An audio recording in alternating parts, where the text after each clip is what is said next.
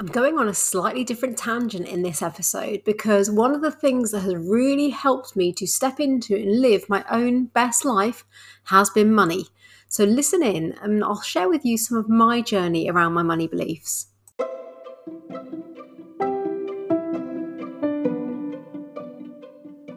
Hello, I'm Amy Cruz, and thank you so much for listening to my podcast today. My mission is to help you take practical steps each and every day towards living your best happy life. I'm here to motivate, energize you, and inspire you, as well as share tips and lessons I've learned along the way. So let's dive in.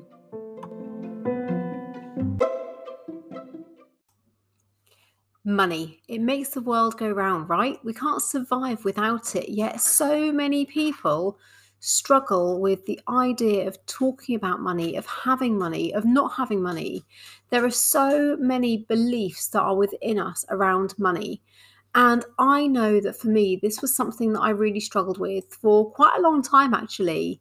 And it wasn't because I had a really difficult upbringing. There was money in the family. I never went without food. I was cared for, and I always had what I needed to have to live a happy life as a child.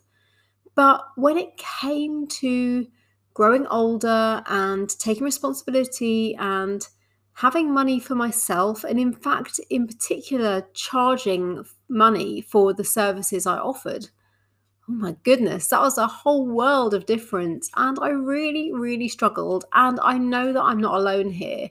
And in particular, people who have holistic businesses, I know, struggle with charging. And I think there's something about when you are selling yourself and you are asking people to buy into you, there's often some money beliefs that are sitting underneath that can really, really get in the way. And it's taken me a while to get on top of mine, but I feel like I'm in a place now where I really love and accept money. I'm really happy to charge money for the work I do, and I feel like I charge fairly, and I feel like I charge reasonably, and I really feel like it's the right level of exchange for what I offer my clients and what they receive in return for my expertise and for my experience. But it wasn't always like that. And I remember that when I very, very first set out as a coach, I invested a lot of money in my training, and I really believed that it would make a huge difference to my life. And it did. It made a huge difference to my life. But you know what? I was a little bit in debt at that time, and the coaching qualification I almost saw as an answer, a way that I could recoup the money and I could go out and I could start charging people. But do you know what happened? What was I charging? I wasn't charging thousands of pounds, which is what I had invested in my coaching qualification. I was charging 20 quid an hour. And even when I got qualified and I was kind of really feeling the experience, I upped it and I was charging 50 quid an hour and 60 quid an hour. And you know what? There is no right or wrong around what you should charge for the service you offer. You only need to look at a hairdresser salon or a gym membership, and you'll see there's a whole raft of different charging scales from like $11.99 a month right through to hundreds of pounds every single month. And what's right for you isn't going to be right for the next person. But it's about really what sits behind that and what beliefs you have that enable you to charge what you charge. So if I just go back to my own journey and share with you a bit of that, as I said, in the early days, I believed that because I was only newly qualified, I should only charge a small amount of money. And yes, I was newly qualified, but do you know what? I had been already coaching in organizations for a couple of years by that point. So yes, I was only just qualified, but I was already 2 years worth of experience, and 2 years of experience in coaching leaders and managers in business, and on some really big, important stuff around, how they were managing their staff, what they were struggling with, helping them to overcome some of the things that were holding them back. But I had this belief that because I was newly qualified, I could only charge this much money. And it kind of started from there, really. So as I went through my journey, and in particular, when I came to a point, much later in life around what I was going to offer and how I was going to do it, I started to take on some corporate clients.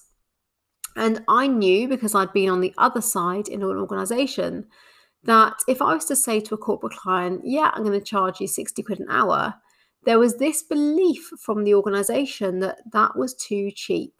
So that a coach probably wouldn't be good enough, probably wouldn't be right because they were charging too little. So I was then having to think about how do I counteract that? So I charged the most money that I had ever charged. And you know what? The organization didn't even bat an eyelid. And that was a real learning experience for me because it really started me on this journey of charging what I believed I was worth. And it didn't come out until much later, but I was really struggling with this belief around, am I worth this money? Am I worthy of charging people? And it probably came out properly, I'm going to say maybe 3 years ago. And was finally able to release that belief. Now, I have no idea where that came from. There's nothing that is in my conscious about having this belief that says, I don't deserve this money, or I'm not worthy of charging this money. I'm not worthy of having success with money. So I don't know where that came from, but all I know is that that was a belief that was holding me back, that then I was able to release and move forward with. But at every stage of our life journey, at every stage of our business journeys, money is a thing that can throw up beliefs. And it doesn't matter how much you're earning, how much you're charging, it can happen at any point. And I know there's a great story around calling out a tradesperson and them spending, 3 seconds fixing the problem, and then they charge you 100 quid. And you think, well, how on earth have you been, you've charged me 100 quid and you've literally been in my house 30 seconds and you fixed the problem. And what they're charging you for isn't for the time that they're in your house fixing the problem. It's for all the time, all the energy, all the effort, and all the experience that means they can walk into your house and solve that problem in 30 seconds. And so there's this real thing about time and money, and whether or not it's good value for money because of the amount of time you get and things like that. And it's really interesting when I think about my kind of journey with money. And I know that something was going on for me when I very, very first invested in a coach. And I spent quite a lot of money investing in a very well-known business coach who promised that he was going to work with me to really help me to get focused on what I need to do, to put some strategies in place that were going to really help me to be able to step into the business.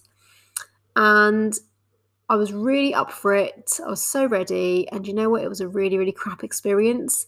And I think that is one of the things that probably held me back in terms of investing money and investing money in my business and also me, but also to think about my own client experience. In a way, it was a really, really harsh lesson. It was a great lesson for me because it made me realize that I'm not going to be that sort of coach. When I charge money for my clients, I'm going to absolutely make sure that they 100% know what they're signing up for. They know what our goals and outcomes are going to be. We're really aligned together and they're really prepared to know what they're investing in. And I felt like I did all of that, but ultimately what I invested in didn't deliver. And that's unfortunate, but it's a lesson along the journey. But I do think that was one of the things that maybe stopped me from feeling relaxed about spending money, for investing in things. And for a long time, I didn't invest in myself. And actually, I stepped back from the idea of coaching as a business. I retreated to the safety of coaching in an employed role. And whilst I had an amazing opportunity to create some fantastic experiences, including launching an internal coaching service, doing some incredible training so that I could supervise other coaches, and I worked with some really, really talented people. We had lots of fun.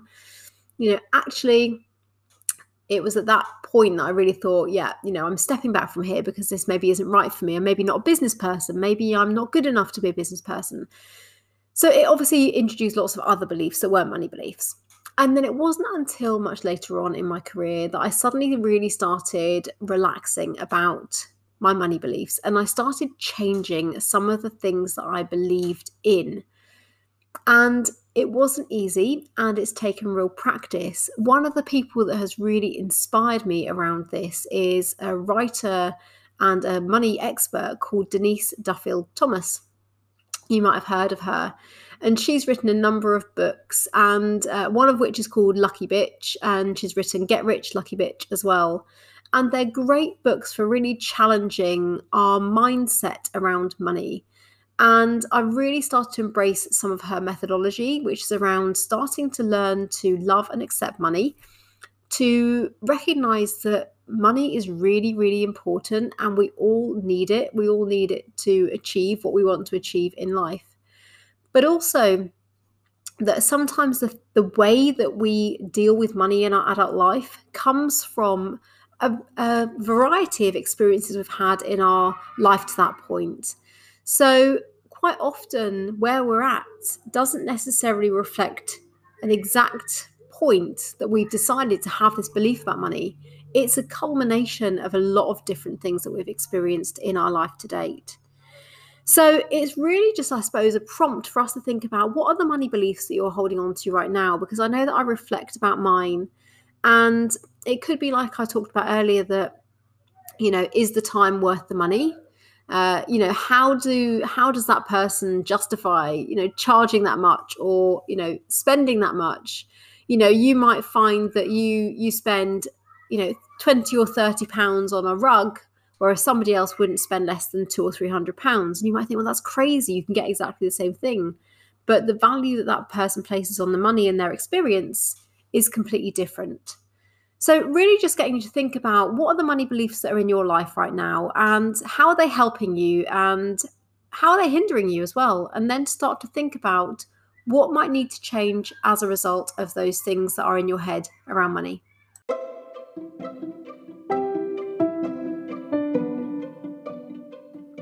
Thank you so much for listening today, and I really hope you've been inspired to make even one change, whether that's a thought process or you're going to go and take an action. That's all it takes to get started. Please do share this with your friends, family, and social networks. I'm on a mission to bring more joy, more motivation, and energy to the world, and the more people, the merrier.